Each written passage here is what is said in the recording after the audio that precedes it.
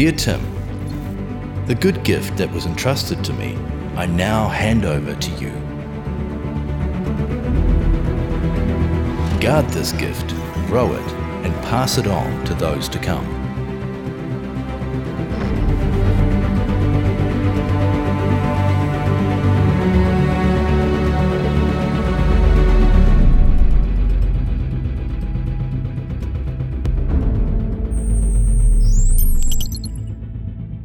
So, it's my privilege tonight to be here and to lead us through this real last chapter of the second book of Timothy in our Dear Tim series. And I just think, man, the messages over the past little while have been so challenging. Have you found them challenging? Yeah? Really awesome, right? Super cool. And so tonight, I'm going to title tonight's message, Famous Last Words. And we've kind of heard these... this title coming out just towards the end of this book. And where we're at, it's super clear that in tonight's passage that we're reading some of the last words that the Apostle Paul just wrote, full stop, but wrote to Timothy, and things are really starting to draw to a close for the Apostle Paul. So in chapters 4, verse 6 to 8, it says this. Paul says, Dear Tim, for I am already being poured out like a drink offering, and the time for my departure is near. They're pretty heavy words, right? The time for my departure is near. I have fought the good fight. I have finished the race. I have kept the faith. Now there is in store for me the crown of righteousness, which the Lord, the righteous judge, will award to me on that day, and not only to me, but also to all who have longed for his appearing. Let's pray together as I unpack this passage tonight. Heavenly Father, we just thank you so much for your great love. God, we just thank you for the Bible and that we can read it. It just nourishes our souls, our hearts, and our minds. And God, we just really pray tonight that you would speak to us. We want to hear from you, God, the creator of the universe. So I just pray that as we're reading scripture, as I'm sharing stories, that you'd be speaking to our hearts and our minds. And so we're longing to hear from you, Almighty God. Yeah, in your precious name, Jesus. Everybody said? Amen. Amen. Cool. So, famous last words. So super clear that this letter is drawing to a close, and these are some of the last words of Paul. So we just read it. Paul said, "For I am already being poured out like a drink offering, and the time for my departure is near. I have fought the good fight. I have finished the race. I have kept the faith." So I just thought it'd be super interesting and just to have a look on Old Faithful Google, who we heard about this morning, the one who never lies to us, and it's always true, okay, and helpful. So I thought I would have a look around and just see what were some famous last words that people spoke, and some of them are shocking, especially this first one. So I've got a little quote here from the man himself, Leonardo da Vinci. So apparently, Leonardo da Vinci was an inventor and a painter, right? Just phenomenal artist. Apparently it's recorded. This is what he said. "I have offended God and mankind because my work did not reach the quality it should have." Any kind of up-and-coming artists just give up on their hopes and dreams right now after reading that? Oh my word, right? I have offended God and mankind. Talk about the opposite of humility. I just think, wow, he was so amazing. How could he say that? Famous last words from Leonardo da Vinci.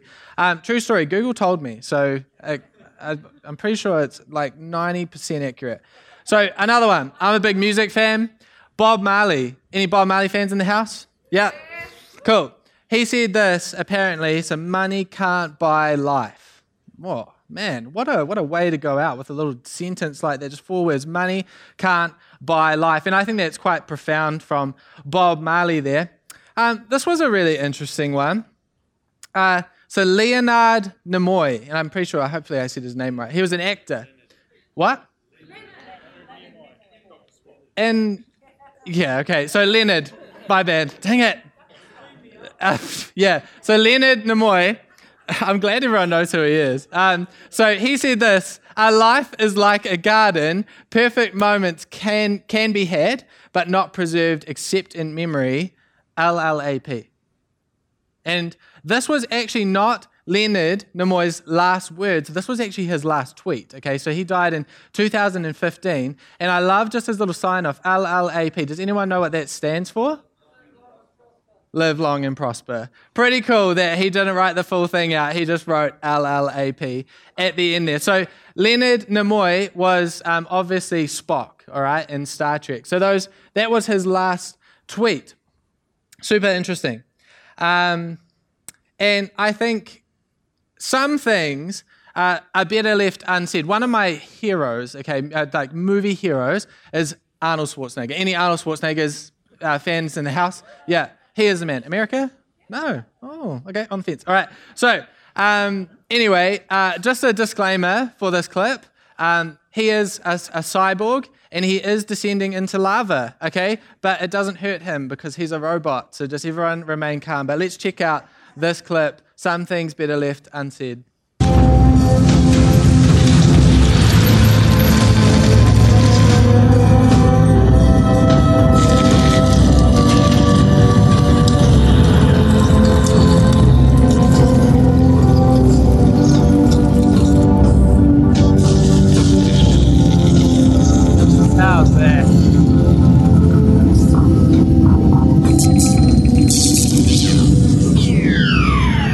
One of my favorite clips of all time, right there. Just no words, but just FYI, just to communicate the important stuff. It's really hot down here. Sweet ass, see you later. You know, how good is that? I love Arnold Schwarzenegger. He's so awesome. So, famous last words. Let's get biblical again, less Terminatory. So, for I am already being poured out like a drink offering, Paul says, and the time for my departure is near. I've fought the good fight. I have finished the race. I have kept the faith. So, we are reading Paul's concluding thoughts to Timothy, and Paul refers to his life as being poured out like a drink offering. And I was like, that's kind of weird. What is that? What's he talking about, being poured out like a drink offering? And a drink offering was actually a type of sacrifice. I'm not going to go into huge detail here, but it was a type of sacrifice in the Old Testament. You can read about it in Exodus, chapter 29, Leviticus, chapter 23, and Numbers.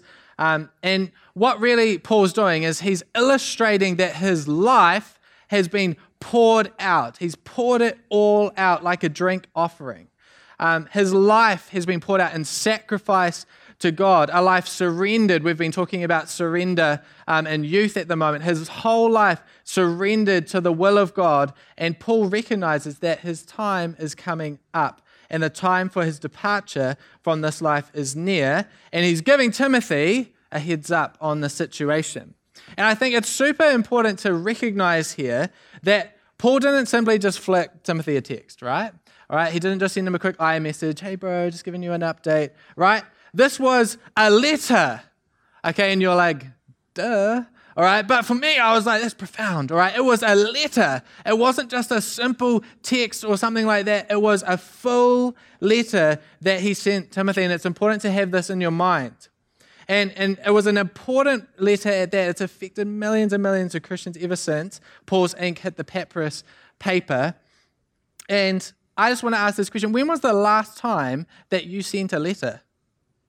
When was the last time you sent a letter? Isn't it interesting how technology kind of just changes the game, all right? Just consistently. I remember, honestly, I'll tell you a story. The first and last time I sent a letter was at my old job. I used to have a job at Lewis Eady, selling pianos. If you're watching online, kia ora Lewis Eady family, you'll remember this extremely embarrassing moment for me. But what happened is the boss came up to me and he said, Ben, I need you to send me a letter. And he'd point at me like that. No, he didn't. But he said, Ben, get this letter sent. And he gave me the contents. And I was like, I can send a letter, right? Like, no brainer. And so I was like, well, I need an envelope. That took me about 10 minutes to find an envelope. I was like, I can't find one anywhere. And I got it in there and I was like, sweet, licked it. I'm like, I'm doing really well. I'm in for a pay rise here. All right. And so I turn it over and I have the address and who it's to. And I was just like, oh, it's not a sticker. I guess I need to write it on. And no word of a lie, I took up from the top of the envelope to the bottom, side to side, with the whole address and who it was to. We all know that you don't do that, right? They teach you in primary school not to do that. And anyway, I used the whole envelope, just enough room for the sticker. I was like, oh, I'll put it on a bit wonky. And I went up to my boss and I was just like, here you go. Job done. And he looked at me and he looked at the letter and he was just like, why? I'm glad that's not in the post straight away because that would be embarrassing. But he said, you need to go and Google how to send a letter, Ben. All right? Because you don't use the whole thing. We know we don't print the whole thing on the envelope, right? Or do you not know that? I'm concerned, okay? But anyway, you don't use the whole envelope to write the address on it. You just write it in the middle really small, which seems kind of stupid, right? All right?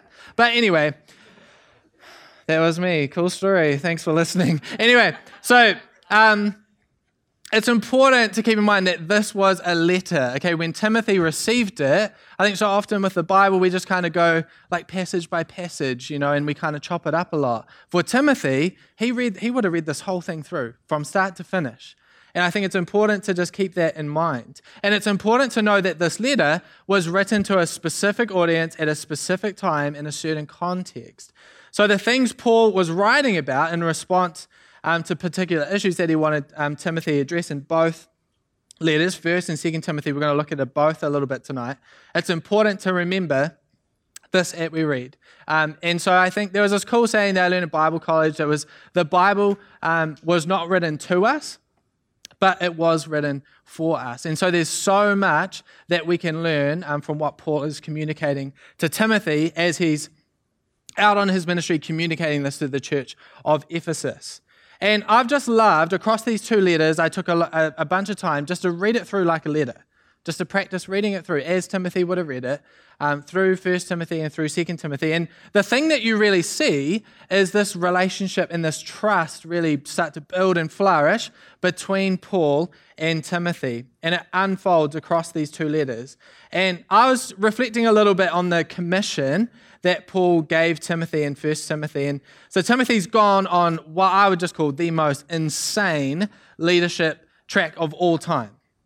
All right, he's been commissioned by Paul, a young guy, to address with the church of Ephesus some big issues, like there was some poor theology being preached. There was instructions around pastoral care that Paul wanted Timothy to kind of work through with, specifically with widows.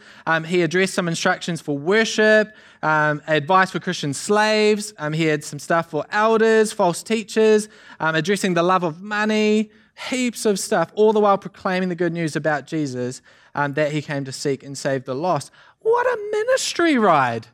Imagine getting that as your JD, as your PRD when you start the job. Oh, by the way, Tim, we've got some big things we need to address here, you right? It would have been like, that's a lot of stuff to get through. But I love how Paul doesn't just kind of like push Timothy out the door. He equips him with these letters. And it's really cool to see that. And I love looking all throughout scriptures. One of my favorite things to look for are really little good news, little gospel summaries, okay? I love to just see them pop out. And we're going to look at this little bit here that Paul equips Timothy with as he's out on ministry. So this is in 1 Timothy 1:15-17. It says this: "Here is a trustworthy saying that deserves full acceptance. Christ Jesus came into the world to save sinners." Cool, eh? Christ Jesus came into the world to save sinners. What an awesome sentence. And then Paul expands a bit. He says, "Of whom I am the worst." What? Paul just puts himself on the bottom run. I am the worst, Paul says. "But for that very reason I was shown mercy, so that in me, the worst of sinners," the worst, Paul says,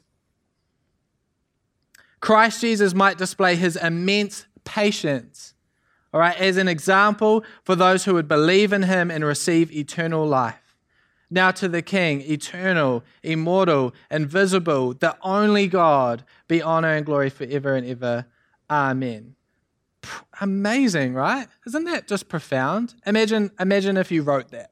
You'd be pretty chuffed, right? It's a pretty cool little gospel summary. And I love this, that Timothy has these letters, all right? I would be. He has these letters, okay, and Paul equips him with Paul's own story. And he equips him with the good news to go out, proclaim this, share this with others. And I love how Paul does that for Timothy. He equips him with the truth. But still, I can't imagine, if I was Timothy, I would be a little stressed about this JD situation.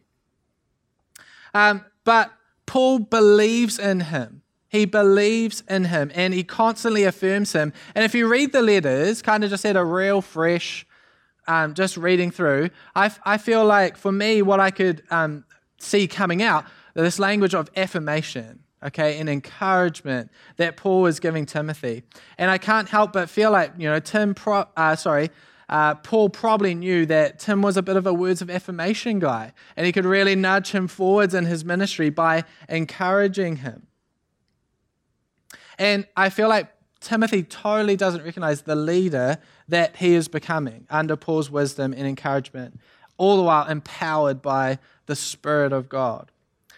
And I think, for us, and you might be new to the Christian faith, or you might be a little bit further along, I feel like there's a challenge here for us to get alongside, those who are maybe fresh in their Christian walk, and encourage them like Paul did. If you want to know how, just go read the letters. Go read about how Paul encouraged Timothy in his ministry journey. And I just want to say just how I've just loved being mentored over the years. I went to Pathways Bible College, and I had to have a spiritual mentor, and at first I was like, whoa, is this going to be weird? But it was awesome. And Richard Opie, he probably won't watch this because he doesn't have Facebook, but that's how wise he is. He's not on Facebook. But anyway, shout out to Richard, and I just love how you've just spoken into my life. And so I don't know about you, but I might just be speaking to myself on this one, but us young leaders, we're so vulnerable, okay, to be attacked with the voice, okay, and it's the voice that Craig spoke about. The angel on one shoulder, the devil on the other, and I call that one on that shoulder the voice of the imposter, okay. The imposter is Satan, okay, and he says all the time to me, he says, Ben, you do not have what it takes. You are unforgivable, you are useless, you are worthless, and we need those voices of truth encouraging us, saying, fan it into flame, son, the gifts that God has given you. This is what Paul says to Timothy. He says, you're a child of God. God loves you, Tim. If he's got grace enough for me, the worst of all sinners, he's got grace enough for you, Timothy, and all those around you. And I want you to go out and proclaim this good news. Did that get you fired up? Man, it got me fired up. Sheesh, I need to calm down. All right, but this is how Paul, he encourages Timothy. See these words? How the weight in those words of the imposter, you are useless, you are worthless. Ugh, they're horrible, right? But then as soon as you start speaking life, man, something fires up in you, and I'm like, I'm good to go. Okay, your voice is powerful, and I just encourage you to speak life, and especially into our younger people. So I feel like one of the overarching themes of this message is for Timothy in his first letter was what Paul wanted him to do was to paint a picture of to the church of Ephesus of what like a holistic view of church would look like. And that church should be known for its integrity and its service to the poor and its devotion to King Jesus. And I really like this little summary here. I feel like this was the goal, that Timothy was to go out reminding the church of Ephesus that what a church believes will shape the way it lives. Is that good? Yeah? What a church believes will shape the way it lives. And what an amazing mission for a young leader. Hey, bro, just wondered if you'd be into reminding the church of Ephesus. Don't know why I'm doing that. But anyway, he was writing a letter. What a church believes will shape the way it lives. Man, and Timothy totally takes up this challenge, okay, which is cool. And so, we're in 2 Timothy, and things really start to shift up a gear in Paul's writing. So, We don't know technically like how long it's been between these letters, but Paul's writing to Timothy saying, I'm imprisoned in Rome. I'm undergoing trial and basically need to let Timothy know the following. Dear Tim, trial's not going well. I don't have long. Please come soon. Paul. P.S. And I love the P.S. in here. This is, in my own words, just by the way, Paul would write it way more elegantly. He says, please don't forget my coat. All right? This is what Paul says. Please don't forget my coat. Winter's coming for Paul, and he knows he's running out of time. Recently, I've been converted. And you're like, what? You're a youth pastor. What are you talking about? I've been converted to op shopping. Any op shopping people in the house? Yeah? I have to tell you, I was not an op shopper, okay? I get really bad hay fever. We pull in the car park and I start sneezing, okay? All right? I just cannot do it. But I've been converted recently. We had this event for youth and it was 1950s, 60s theme. So I went and you might notice I'm wearing a new jacket, all right? This is my $14.95 jacket from SafeMart. I mean, a good purchase, right? Yeah. And I like to call this jacket the Grootsmacher, okay? If you want to look like Pastor Colin Grootsmacher, all you need to do is wear black and get a jacket like this, all right? And then all of a sudden, anyway. But so, Colin, if you're watching, bro, I just wore this especially for you tonight and you're not here, so you've hurt my feelings. But if you want to look like Colin and be as good a preacher as him, all you need is the jacket, honestly. It does wonders. Oh, shivers. All right. Moving along there. So, Timothy probably got to the end of this letter whilst out on assignment, and we'll talk later, in Ephesus. So, doing the things Paul asked him to do. And Timothy would have been feeling rather emotional hearing about the state of his mentor. All right? This is just the case. He would have been reading this letter. His mentor is in trouble. And I know, man, if my mentor had written that to me and I hadn't heard from him in a while, and all of a sudden I got this letter saying, in Paul's words this time, so dear Tim, so the time for my departure is near. I've fought the good fight. I've finished the race. I've kept the faith. I would be, if I was Tim, I'd be like, oh my gosh, something's going really, it's really going south for Paul here. So imagine, and I think so for Timothy, he's in this situation, right? He's like, oh my gosh, my mentor's in trouble. But for Paul, he's at the end of it, right? He's at the end. And imagine getting to the end of your life and being able to say, I have fought the good fight. I have finished the race. I have kept the faith.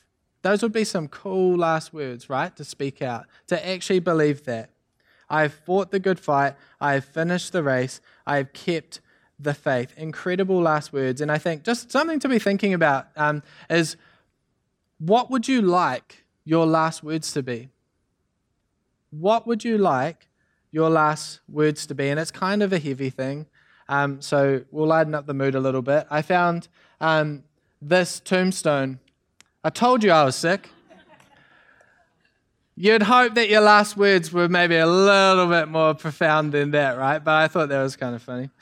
I told you I was sick. You would be surprised how many tombstones have that written on it and then some other comments down the bottom. But anyway, so just, I don't know, if you need anything, you could always put that on there. But I found that kind of funny. So, I mean, how could you start thinking now about little things you could do every day to make, those aspirational words of Paul, they're true for him, but they're aspirational for us, into reality? And I love hearing Paul's confidence in this next passage about what awaits him for his faithfulness and endurance. So Paul continues in chapter 4, verse 8 here, and he says this. Now, there is in store for me the crown of righteousness, which the Lord and the righteous judge will award to me on that day. And not only to me, but also to all who have longed for his appearing. I'll read it again. So now there is in store for me, this is what Paul says, the crown of righteousness.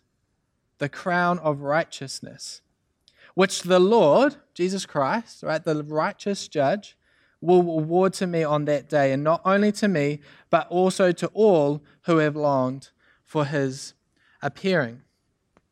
And I just love the confidence that Paul has. You know, he's just so confident in this. He's like, in store for me the crown of righteousness, which the Lord, the righteous judge, will award me on that day. Like, he's known, he's done his best, and he's served Jesus with all of his heart. So, I mean, a crown of righteousness, right? It sounds pretty sweet. Do you reckon it's like a literal crown that we all kind of cruise around and we've got these crowns and then we just say, righteous crown, bro? Is it that kind of situation?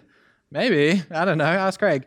But do we get crowns? Like, do we get extra ones? That'd be awesome. But I really think, like, this paints a picture of what it will be like. Imagine just no evil, just no sin. All right, you are fully righteous in Christ. I don't think we're going to be fixated on each other's crowns. I think we'll be fixated on Jesus, all right, and his righteousness. And I was just thinking, man, I would just have so many questions. Like, how did you make a sun without burning yourself? You know, like these kind of like questions I would just have, but I feel like we would just be like completely undone, all right, in the presence of Almighty God. I don't think we'll be fixated on our crowns, but they could be there. I don't know. But anyway, so the next part of this passage is, it actually gets a little depressing. And so Paul says this. He says, do your best, Timothy, to come to me quickly, all right, for Demas, and I probably said that name wrong, sorry, because he loved this world, has deserted me and gone to Thessalonica. And Paul then writes some very difficult words to read and say out loud. But you can see that things are getting very difficult, all right? And continuing on, he says, only Luke is with me now. He says, get Mark and bring him with you because he is helpful to me in my ministry, all right? He says, when you come, all right, bring my cloak that I left with Carpus at Troas, and my scrolls, and especially the parchments. And I think you can probably skip over this stuff pretty easily. All right, let's keep in mind Paul's in prison. Winter's coming, he's cold. All right, he was getting practical with Timothy. He probably had a coat that was like of immense like sentimental value. Imagine the coat of Paul. How many shipwrecks has it seen? All right, one too many. All right, how many beatings, all right, has that coat taken on Paul's back? Many, all right? So this was probably, Paul's actually winding down. He's like, man, I just really like my coat. It's cold. I'm in prison, all right? And so for Timothy, it's like, gosh, like this is really bad. He continues on and he gives some practical advice for Timothy. He says, Alexander, the metalworker, did a great deal of harm to me. The Lord will repay him for what he has done. I tell you what, I wouldn't want to be Alexander, the metalworker, all right? So you too should be on your guard against him because he strongly opposed our message. So I just love this stuff because it's just practical advice, all right? Paul's just been getting real about it, all right? He's been real with Timothy. He's helping him. He's warning him of landmines along the way. And I think this is one of the gifts, all right, that we can give the young generation. I think there's so many times in my life that I've stepped on landmines myself out of stupidity, all right? And it's just totally like ruined me. But Paul's here, he's like, no, I'm going to warn you of these different things and you don't need to go there. And I think that's why sometimes, you know, we go through these struggles so that we can use them, all right, to just warn others about it. Don't go there. You don't need to do that. And this is all Paul's doing. He's just saying, watch out, Timothy, I got your back. And it's really helpful for Timothy. So we're going to really land this plane with this final portion of Scripture, and I just think, man, drink this in because this is phenomenal words from Paul. He says this. He says, at my first defense, no one came to my support, but everyone deserted me. Man, stink, right? At my first defense, no one came to my support, but everyone deserted me. And then listen to this. May it not be held against them, Paul says. But the Lord stood at my side and gave me strength so that through me the message might be fully proclaimed and all the Gentiles might hear it. and I was delivered from the lion's mouth, says Paul. The Lord will rescue me from every evil attack and bring me safely to heaven's kingdom. To him be glory forever and ever. Amen. And my favorite little bit out of that, and I just have this picture of Paul, and I think even Monica, I think it was in your sermon, you had a picture of Paul sitting in prison. And I think this is such a cool little bit. It says, but the Lord stood at my side and gave me strength. And I just picture Paul, he's probably sitting in prison, and he's probably got like a full-on visual of just Jesus just standing at his side. And that's how he can write these letters under that kind of stress and like persecution. The Lord stood at my side and gave me strength. Paul didn't hide the fact that ministry was going to be tough for dear Tim. Almost everyone had abandoned him, except who? Jesus, right? Jesus, the one who stands with me, says Paul. Paul lets Timothy know in closing, that following Jesus involves risk. There's tension in it. But this is not a sign that Jesus is absent. In the dark and difficult moments of ministry and life, that's where the presence of Jesus becomes all the more real and all the more tangible. The other day, just to finish, my wife and I were on a drive, and we were going down the mountain. We got to the Amanu intersection. And what happened, we pulled up in the car, and I looked out the right-hand window, and I just saw on the road this tiny little sparrow chick just like flapping, just trying desperately to fly.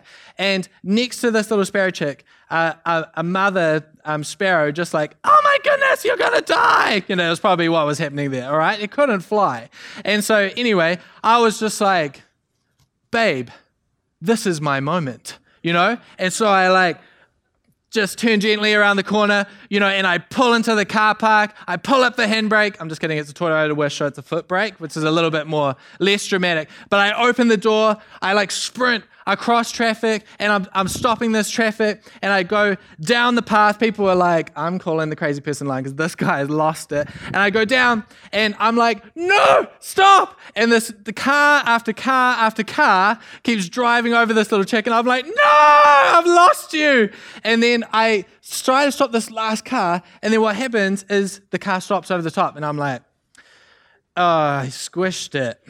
And I was feeling so sad. But then what happened, the car moved on, and the chick was just sitting there looking at me. And I was just like, yes! And so I got down, and honestly a little bit afraid of birds, so I was a bit like, oh, how do I pick it up? But I picked it up, and honestly, the applause I got from this line of traffic was deafening. These people were like, yes! Yes! So passionate. And I was like, okay, all right. And so anyway, I put the chick in a garden, and then a cat came and ate it. I'm just kidding. That didn't happen, but it would have been funny. All right. But anyway, so I put this chick in the garden, and I just feel like a hero, And so, a true story that happened just the other day. And so, you might feel like in life, just as the band starts to play, you might feel like in life, like you're like this little chick in the road. No one sees you. You're getting hit after wave after wave after wave, all right? And things are getting really desperate, okay? That might be you tonight. I just want to say that Jesus is with you. Like Jesus was with Paul, okay? He stands at my side. Jesus is with you no matter how hard life gets, okay? In ministry or in life. Jesus stands at your side, and someone in here needs to hear that tonight, that you might be in a tough spot, okay? Jesus stands at your side, and fix your gaze, fix your eyes on Jesus in that battle, all right?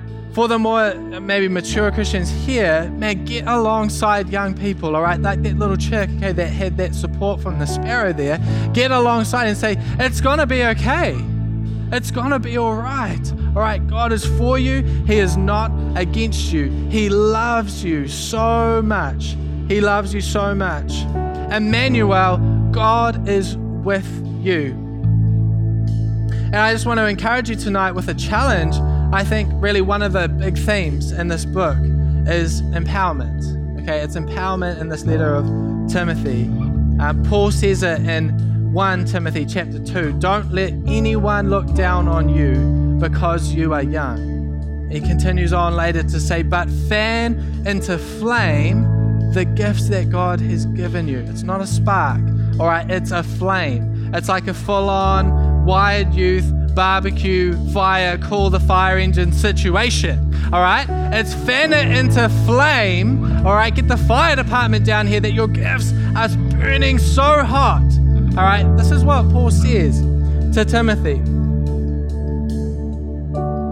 What are your last words going to be? Famous last words. Paul says it. I have fought the good fight. I have finished the race. I have kept the faith. What would you like your last words to be? How could you start thinking maybe about those, even just those things from Paul, the aspirational things? What could you do every day to make those aspirational words a reality? That you have fought the good fight, you have kept the faith, you have finished the race. All the while passing the baton on to the next generation. Let's pray together. Maybe let's all stand to our feet. Heavenly Father, we just thank you for your great love for every person in this room and every person watching online. God, we want so desperately, those aspirational words, from Paul to be a reality in our lives, that we could say that at the end of our life, that we have fought the good fight, that we have finished the race, that we have kept the faith. God, we just pray that, man, if we're like that chick stuck in that stink situation, God, that we would constantly remember that you, Jesus Christ, that you are for us, you are not against us, and that you are standing with us in every battle. And we just thank you for your Holy Spirit that empowers us, that indwells all believers. And God, we just thank you for that great comfort in the trial. We pray that we just keep our eyes fixed on the things of heaven, not the things of earth. In your name, Jesus. Amen.